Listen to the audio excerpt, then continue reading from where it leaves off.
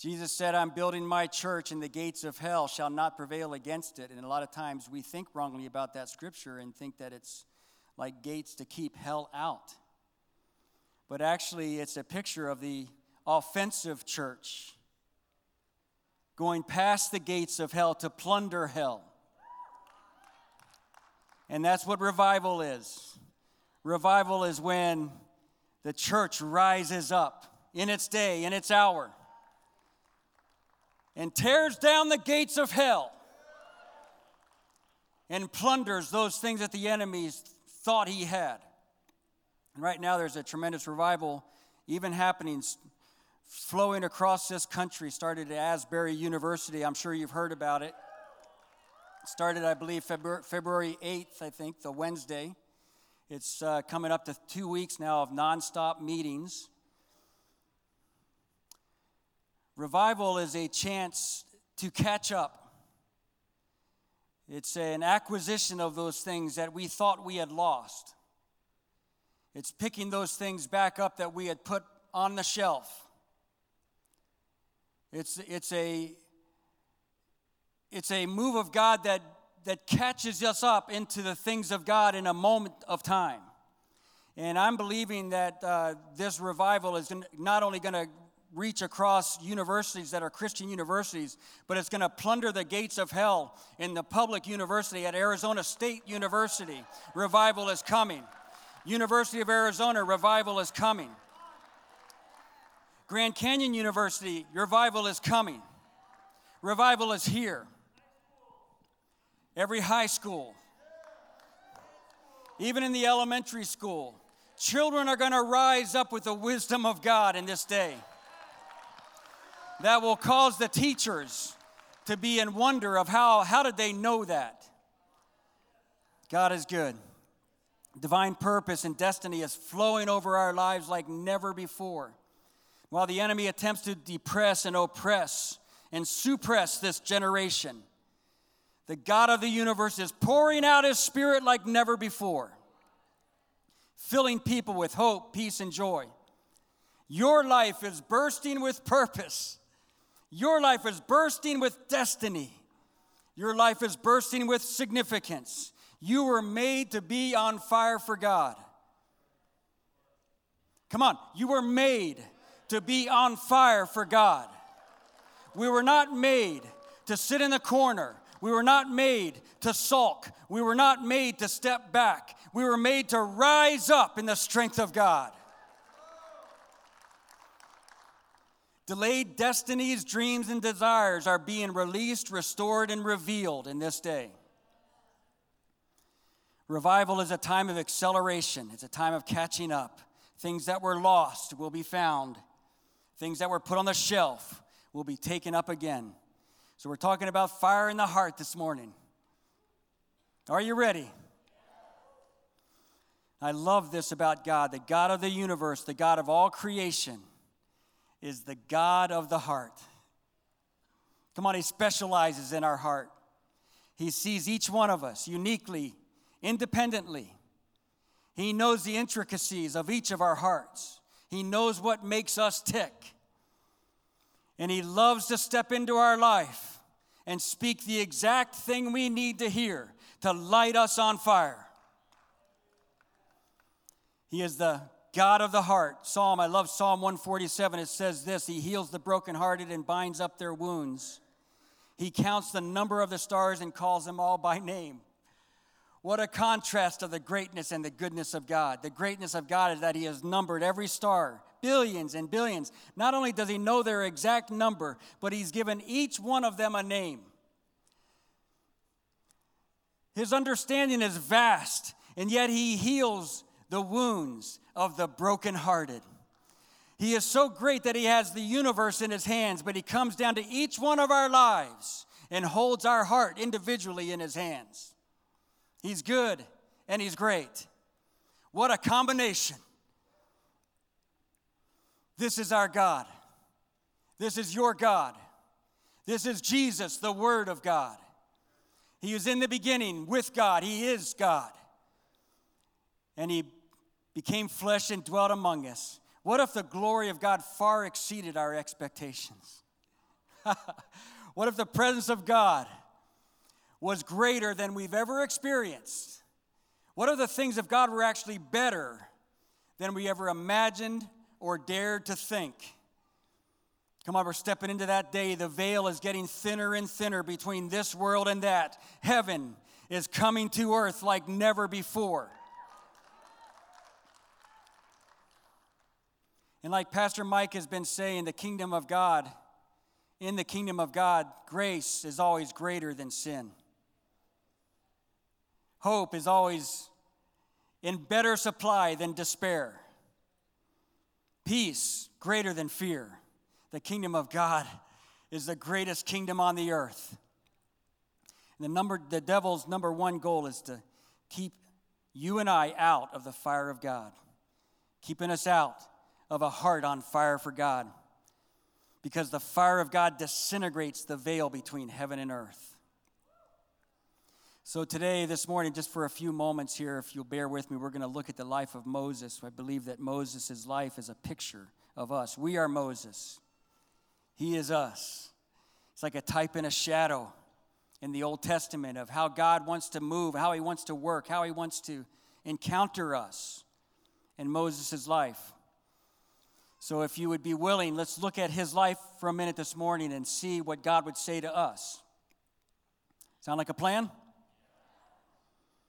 All right, 2 Corinthians chapter 3, verses 7 through 9 in the Passion Translation says this: even the ministry that was characterized by chiseled letters on stone tablets came with a dazzling measure of glory, though it produced death.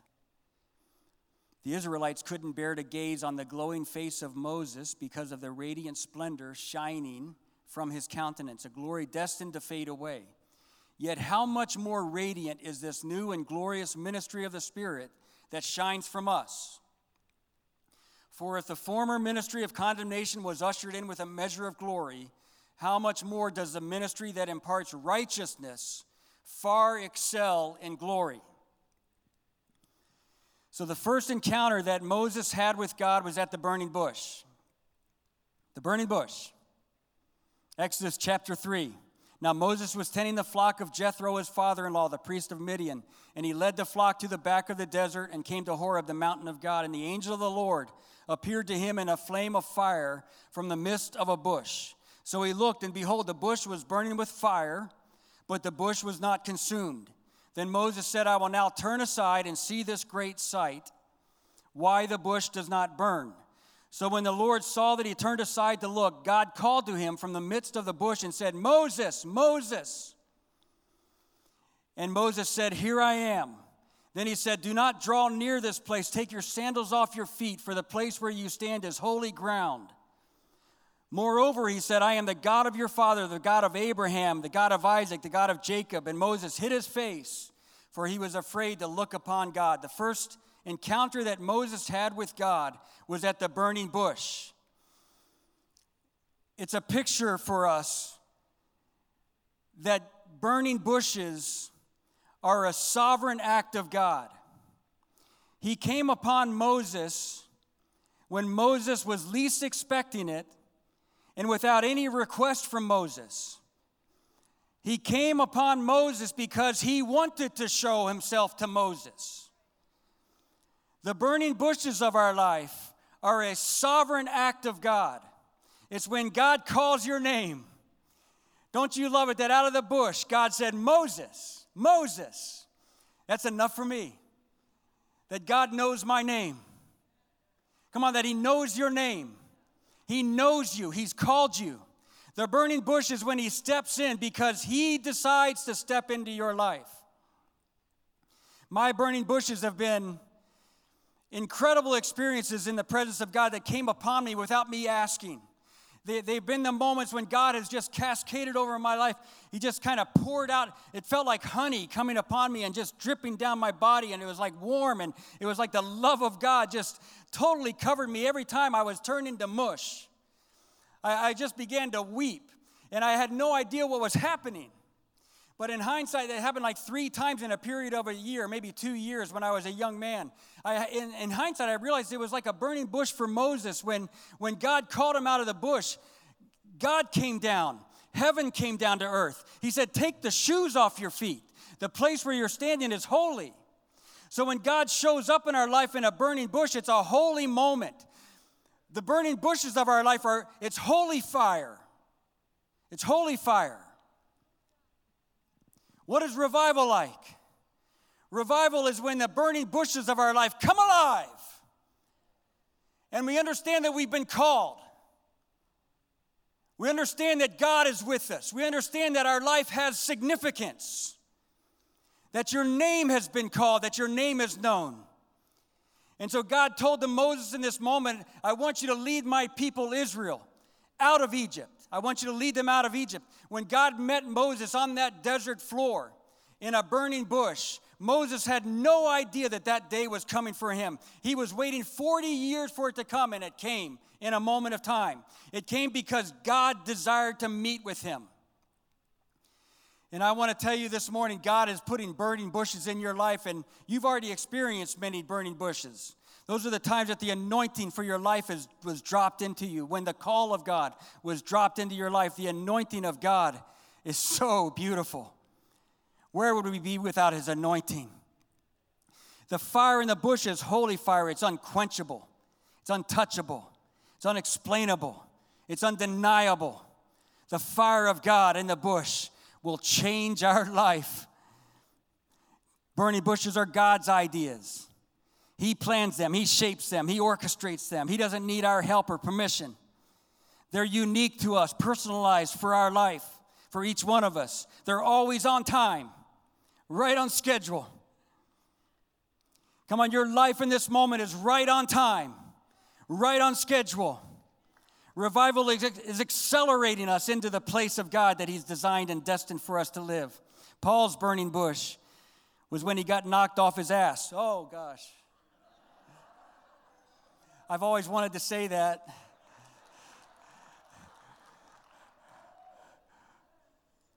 Why is Pastor Mike the only one who gets to say that? Pastor Mary always cringing as soon as he says that. I'm not even looking at Chrissy right now.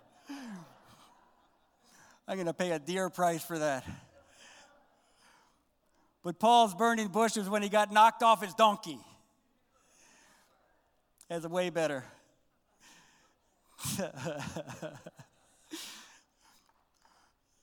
Shoot. Burning bushes are different. They're created for you. Don't go walk out in the desert and look for something on fire. Joseph had a dream. He didn't ask for the dream.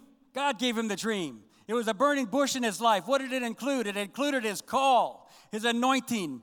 He realized in that moment that his family, including his parents, were going to bow down to him. He even told them.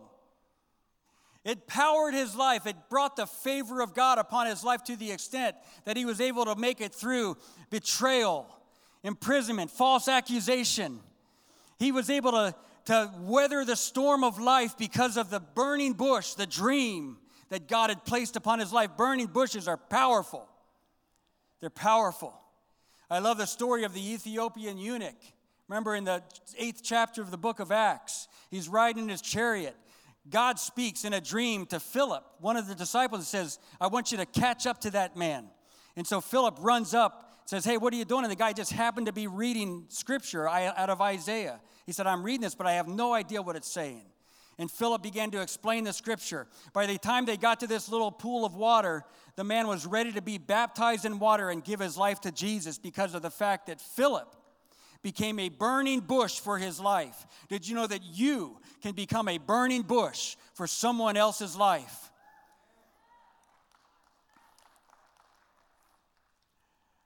Oh, what a day to be alive.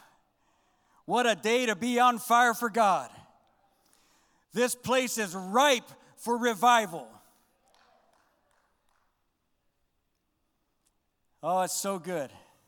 I love the story of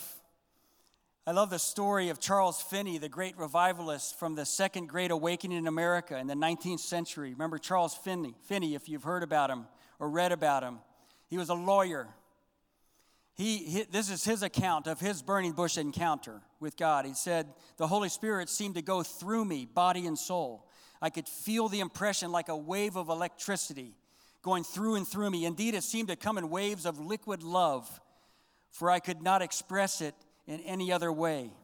And then the next morning, history tells us that he spoke to his next client at his law firm and said, I have a retainer from the Lord Jesus Christ to plead his cause and cannot plead yours.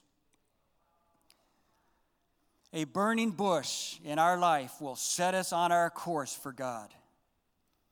Come on, if not now, when? If not in this moment, when is it going to be the right time to rise up in the strength of God? When is it going to be the right time to have the fire of God light up our heart? This is the day, this is the hour, this is the moment.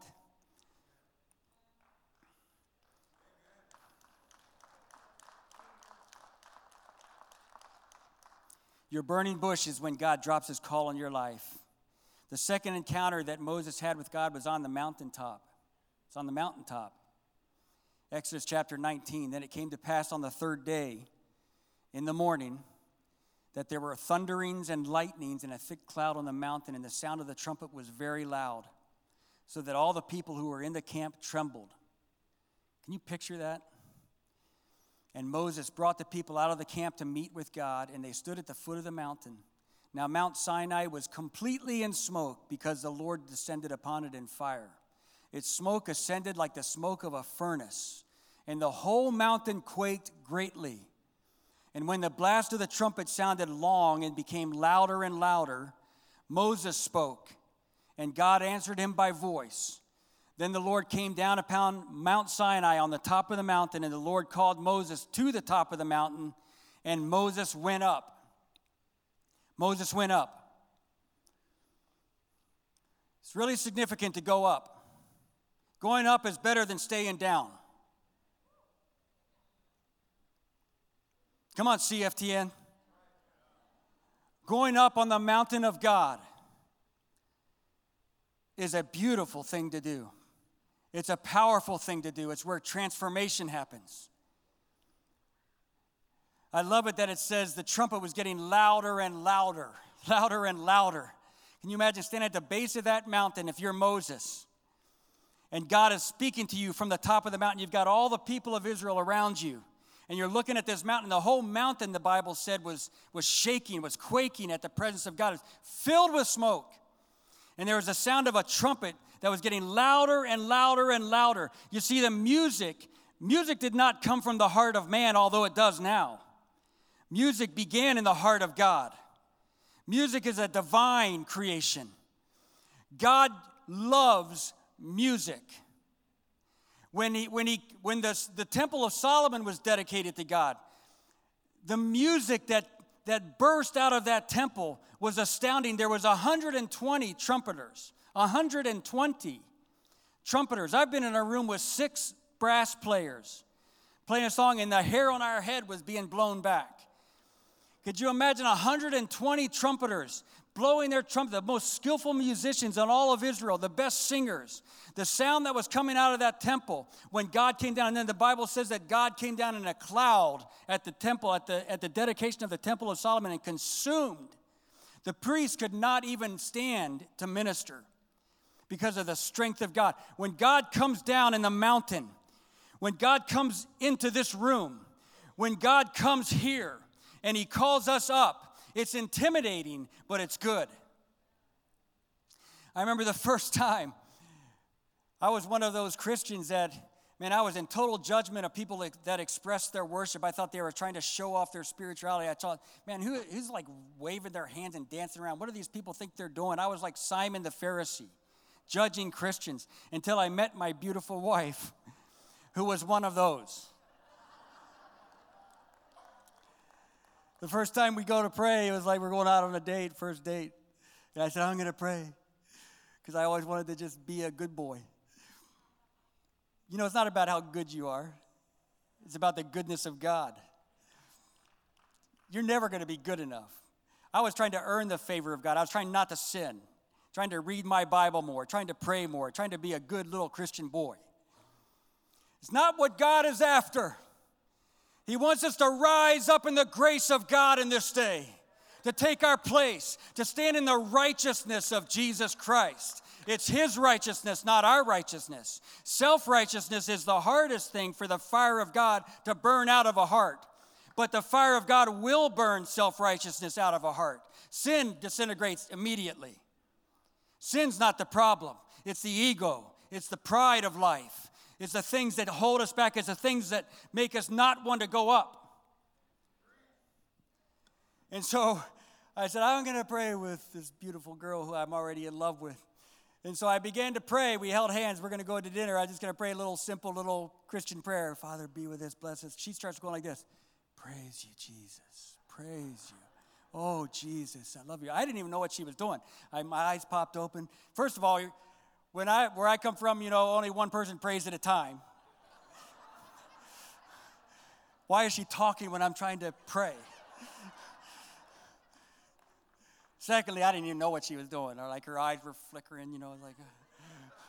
So I said, in Jesus' name, and we got in the car and started our 36-year marriage in a little bit of time. But because of her example, I realized, oh my goodness, this might be for real. Like these people that express themselves and worship God, there might be something to it. And so the crack in my heart happened of my judgment. And I remember I said, I'm going to go to one of these churches where I know some stuff's going on. And I'm going to go in there and raise my hand to God. And so I went into this church and they started singing this song and it was beautiful. I love music. I thought, man, I love this song. It's beautiful. It's a real simple little chorus. And I said, this is the moment. Woo! So I got myself ready and I suddenly thrust my left hand into the air. Whew. And my hand felt heavy, felt strange. I knew the whole place was just alarmed at this act of boldness.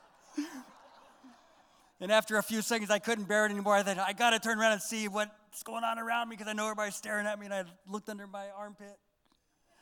Not a single person in that room was even knowing I was there. They're all their hands are raised and tears are streaming down their cheek. They've got their eyes on Jesus, and I have my eyes on them. And I realized I'm the Pharisee. Like the man sitting at his table when Jesus comes in and the woman breaks the vial on his feet and begins to weep and worship him. And all that man, Simon, could do was judge her. How dare he let that woman of the street pour her tears on his face. And Jesus said, those who have been forgiven much, love much. And I realized in that moment, I'm never going to be a Pharisee again. I'm going to learn to worship God with all my heart. I'm going to go up the mountain where the greatness of God is displayed. Come on, it's time for the church to go up the mountain. Don't let anything keep you out of the presence of God. Moses went up. Going up is better than staying down. And it's interesting where the burning bush was a sovereign act of God, but going up the mountain came with an invitation from God. And it requires a choice. So now we're suddenly involved in this process. And our choices make a difference. Your choice makes a difference. Our choice for Jesus in front of other people makes a difference. Okay, got a little quiet in here. Going up the mountain is by invitation, requires a choice. God invites us, and we say yes. And your yes is everything to God. Listen to Isaiah chapter 2, verse 2. It says, in the last days, the mountain of the Lord's house will be the highest of all, the most important place on earth. It will be raised above the other hills, and people from all over the world will stream there to worship. This revival in the last days will be a revival of worship like there's never been before. There will be such an expression, such an explosion of worship. In fact, it's already happened all across the world. If you even look just briefly at the recent history of music, at the recent history of worship, it has flooded the earth. And worship is always evidence of revival. When Martin Luther rose up in the Restoration, he wrote 300 hymns himself. Up to that point, they'd been singing the Gregorian chants in the church. There wasn't even instruments allowed in the church. But Martin Luther, in the first true break, the restoration, the revival of the restoration, introduced music once again to the church. Every time since then that there's been revival, new worship has flooded the earth, new sound. Look at Bethel. Look at Hillsong worship. Look at the worship of the Jesus movement. Look at the worship of every single, look at the worship of Worship Nation, the sound in this house. It is an expression of revival. It's an expression that God is alive. It's an expression that the Holy Spirit is here and with us. We have to go up. Going up the mountain is better than staying down. Up is good, down is bad. Keep it simple. Going up is where we experience transformation. Going up is where our identity and our purposes and our destinies are revealed. And by the way, you don't have one purpose or one destiny. If you did, once you finished it, you might as well say bye-bye. But God has given you many things to do, many reasons to live, many reasons to thrive, many reasons for your heart to get lit on fire. So when we go up, He ignites the things that are from Him, and He removes the things that are not. Jesus is the fourth man in the fire.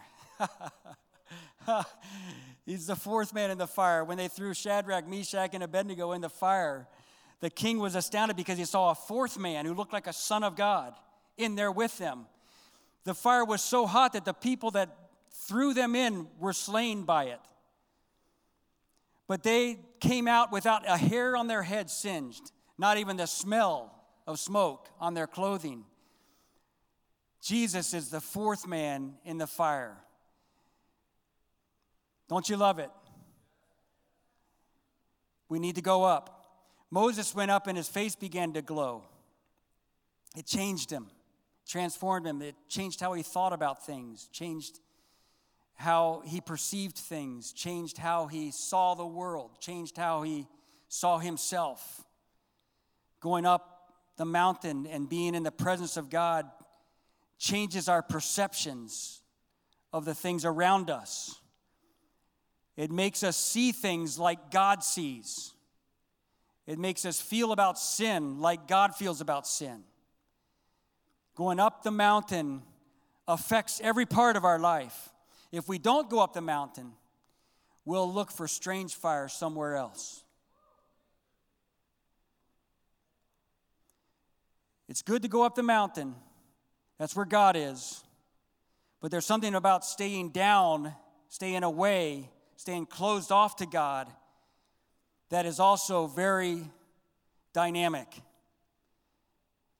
And we're not the people that stay down, we're the people that go up. Aaron stayed down. And in about 1 minute of time, created an idol for the people of Israel to worship. So while Moses is 40 days and 40 nights in the presence, the absolute manifest presence of God, could you imagine that? 40 days and 40 nights, he's in God's presence, his real presence. A man, but he's us. We can't take this lightly. When we go to the mountain with God, it's real. His presence is real. We're not just singing songs. It's not about music. But music greases the wheels. God loves music. We don't need the music, but the music helps. And God will speak through the music. The point is, we go into the presence of God. We go up the mountain with Him. Aaron stayed down. Probably the most pitiful thing anybody had said in the Bible was what Aaron said to Moses when Moses said, "What the heck is this golden calf?" And Aaron says in Exodus 32:24, he says, "I told the people, whoever has any gold, let them break it off. So they gave it to me, and I cast it into the fire, and this calf came out." And I just picture that conversation. I can just picture Aaron saying that and then saying, "Who said that? That was the stupidest thing that's ever come out of anybody's mouth," but he realized it's me. I said it. Moses coming down the mountain with the heart of God.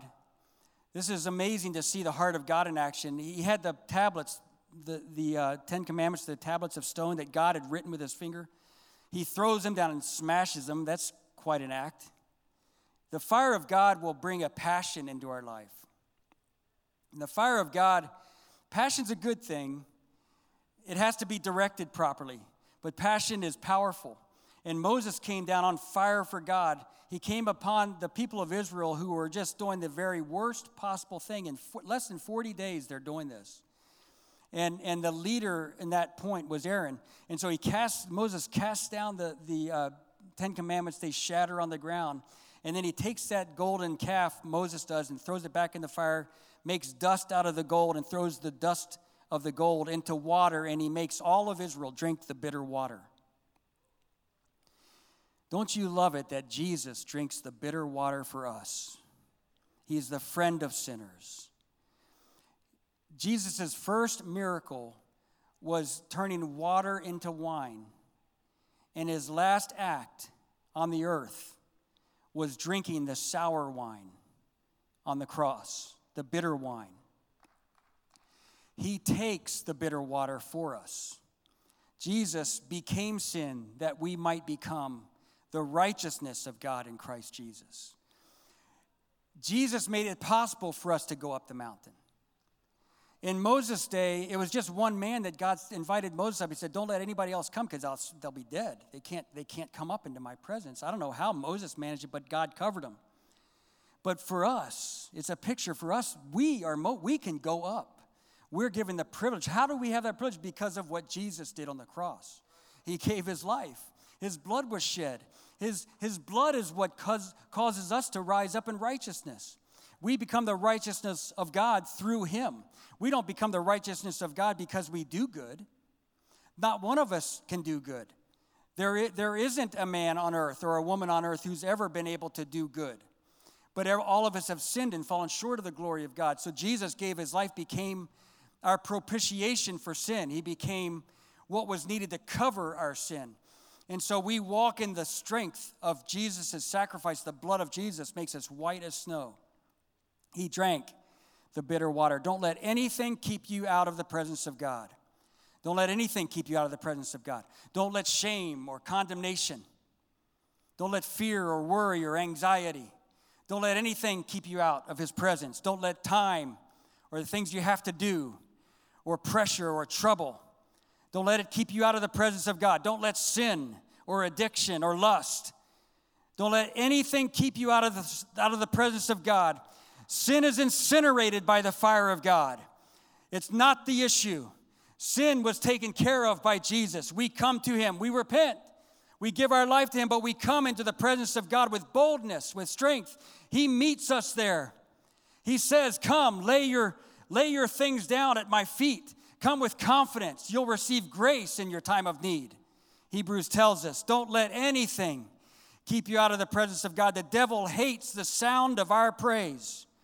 And that's why we should make sure he hears it loud and clear. Loud and clear.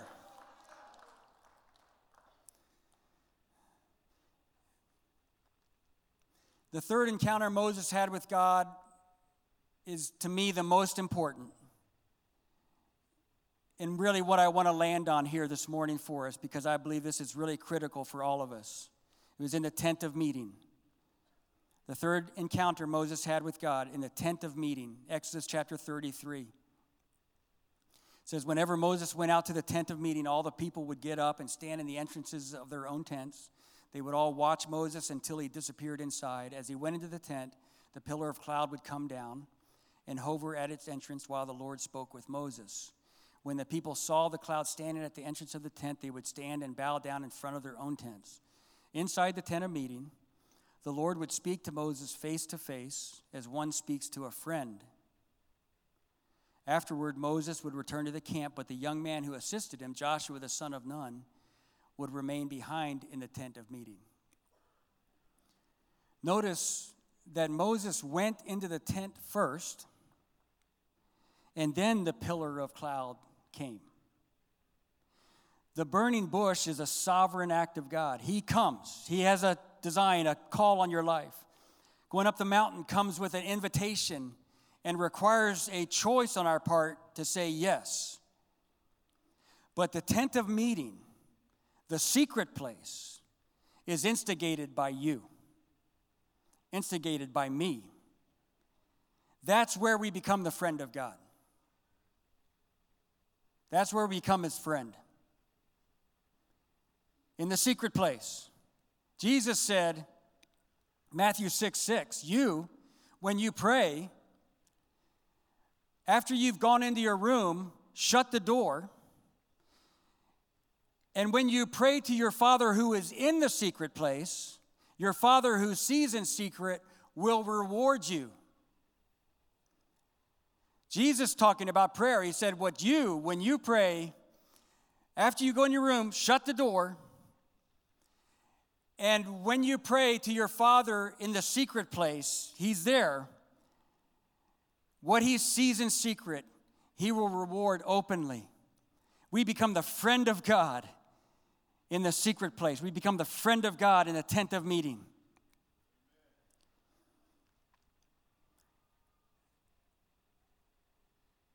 The devil's number one goal is to stop the fire of God from lighting up your heart. But it's in the tent of meeting, in the secret place, that a fire is built in our heart.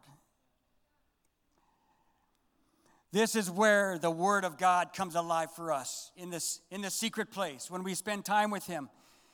The revelation that you get out of God's Word on your own is going to be 1,000 times stronger than any revelation somebody preaches to you from a platform.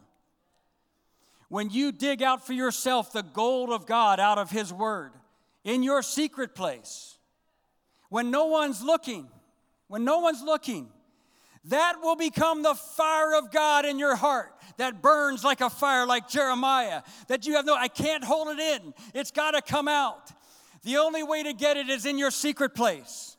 The only way to get it is when you spend time alone with God, eating his Word, spending time with him, working through, grappling with him. It's not an easy place. For me, it's a very difficult place. It's hard to sometimes feel his presence there. But I know because of what God's Word says, that God is going to meet me in the secret place every time. He's the God of the secret place. He's waiting for me to come in. When I come in, he says, what I see you do in the secret, I will reward you in the public for it. That's quite a thought, isn't it? We all want to be rewarded in front of people. But how do you find that? You find that in your secret place, when you dig into God on your own. So I just know in my heart, this is the crux of the matter for us. This is where revival really flows. This is where in this day, we're not going to have the strength without this. This is a crazy day to be alive in. This is a generation that's facing the onslaught, the ugliness of the kingdom of darkness. But with that, God is providing everything we need. And so I want to encourage you this morning, encourage myself. This is the time to press into God like never before. This is the time to build a secret place with him. Only you can do it. Nobody can build it for you. It's yours. It's your place. He loves you. He wants to hear from you. I mean, it's hard for me to pray in English. I have to pray in the Holy Spirit. If I spend time praying in the Holy Spirit, then my English will flow and I'll have some strength. Then I'll pray with some authority. Then I'll begin to proclaim over my family, proclaim over my life the things of God. But I got to pray in the Holy Spirit. I got to pray for a half an hour sometimes in the Holy Spirit. When I do that, just like the Bible, just like Paul said would happen, I feel built up. I'm being built up. And of course, I can come in here on a Sunday morning and be built up, but there's nothing like being built up in my secret place. That's when God is coming alive. I'm becoming his friend. I'm becoming his friend. And so this is not to bring any kind of condemnation. This is just like, I'm just hoping to be able to encourage. And some of your secret places are fantastic, powerful. This is why God moves through your life when you're in the grocery store and you see someone, you have a word burning in your heart because you've spent time with God. But I want to encourage you, if this has been difficult for you, that's okay. This is difficult. And it's not like anybody else's. Don't be deceived. It's not like you'll see a Sports Center highlight. It looks like the guy, whenever he does good, they're going to show all his great shots he made. But when the guy has something bad and it's happened, they'll pull out their reels of all the wicked stuff he's done. All the bad, the missed shots, the clunkers, the bad ones. But we look at other people's life in God and we have this highlight reel thing and mentality. Oh, they're just be so powerful. But we don't see the struggle. We don't see the struggle every man of God, every woman of God, every person that loves Jesus has with their time in God. They have to press in. There's something about it when the Holy Spirit says, just withdraw a little bit so that it pulls us. So he's really smart. God knows how to work us. He knows how to cause us to rise up. He knows how to draw us into his presence. I love the road in the last chapter of the Gospel of Luke when the two guys are talking about Jesus dying. And Jesus starts walking with them. They don't even recognize him. But when they get to the town to meet with him after he's explained the scriptures and it's burning in them, they're saying, stay with us. Stay with us. He says, no, I'm heading out. It's almost like it's a picture of the Holy Spirit saying, no, I just want to see a little desire. I just want to see a little bit of passion. And so what can we provide? We can provide a desire. What does it look like? It looks like, well, I'm going to make this happen tomorrow morning. I'm going to get consistent with it. Always by grace. Never legalistic. Always by grace. If we miss a time with him, I just say to the Lord, oh man, I'm sorry, Lord. I can't wait for tomorrow. And of course, we fellowship all day with the Holy Spirit. We're talking about building a secret place. How are we going to reach our destiny and our purposes unless we spend time becoming the friend of God? How will our families be delivered and set free and set on fire? How will we see God move unless, as a company of people, we find out that, man, God is with each and every one of us?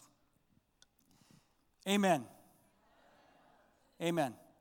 So, Father, thank you, Lord, for your word this morning. Why don't you stand to your feet? Thank you so much for listening.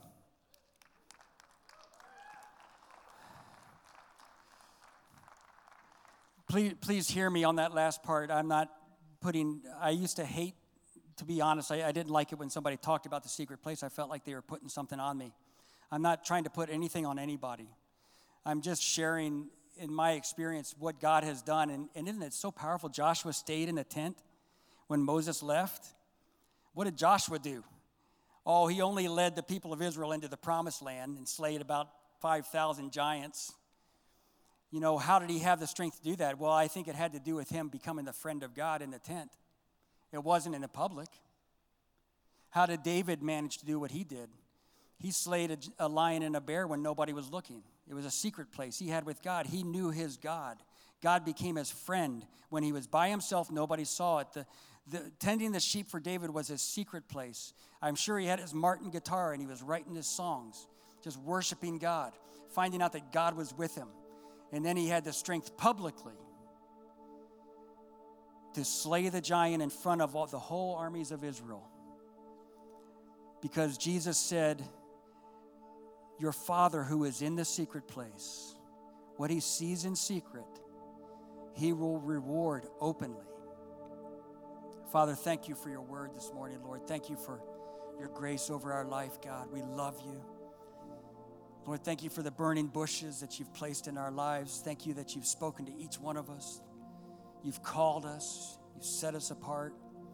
Thank you that each time we come together is another chance to go up the mountain with you.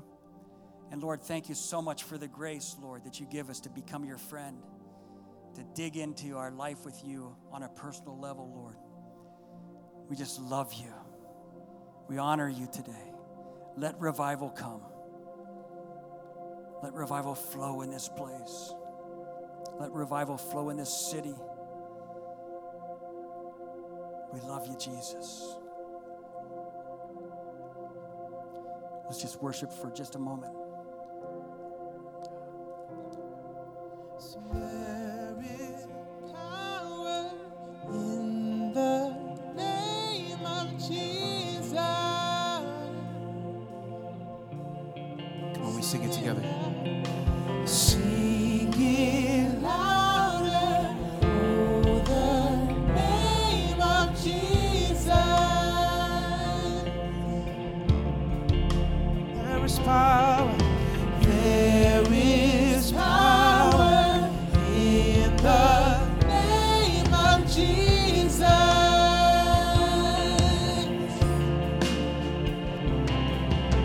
Sing it loud.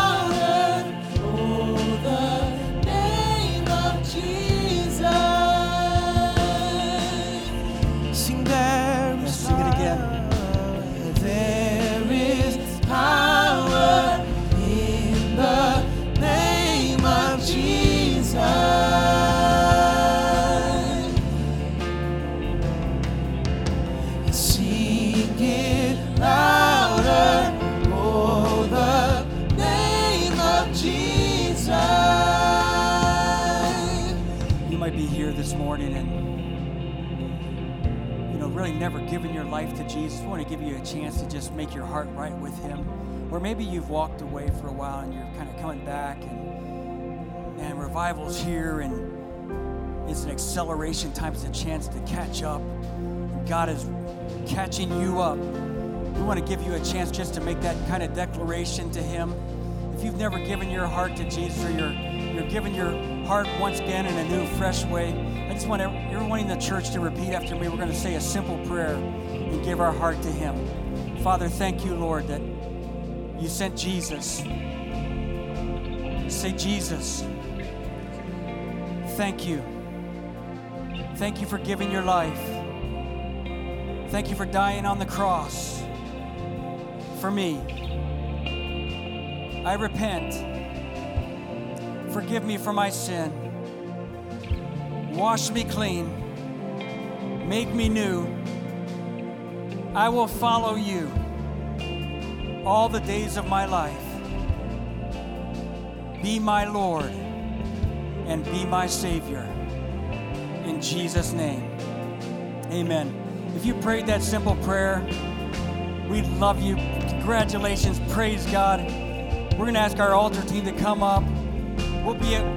We want to pray for every single person in the room that desires prayer. If you prayed that prayer, come on down. We'll pray for you some more. If you need a miracle in your body, we'll pray for you. God will touch your body. If you want to be baptized in the Holy Spirit, come on down. We'll pray for you for the Holy Spirit. God is good. We love you. Thanks for being a part of the service today. Come, revival, come. In Jesus' name, amen.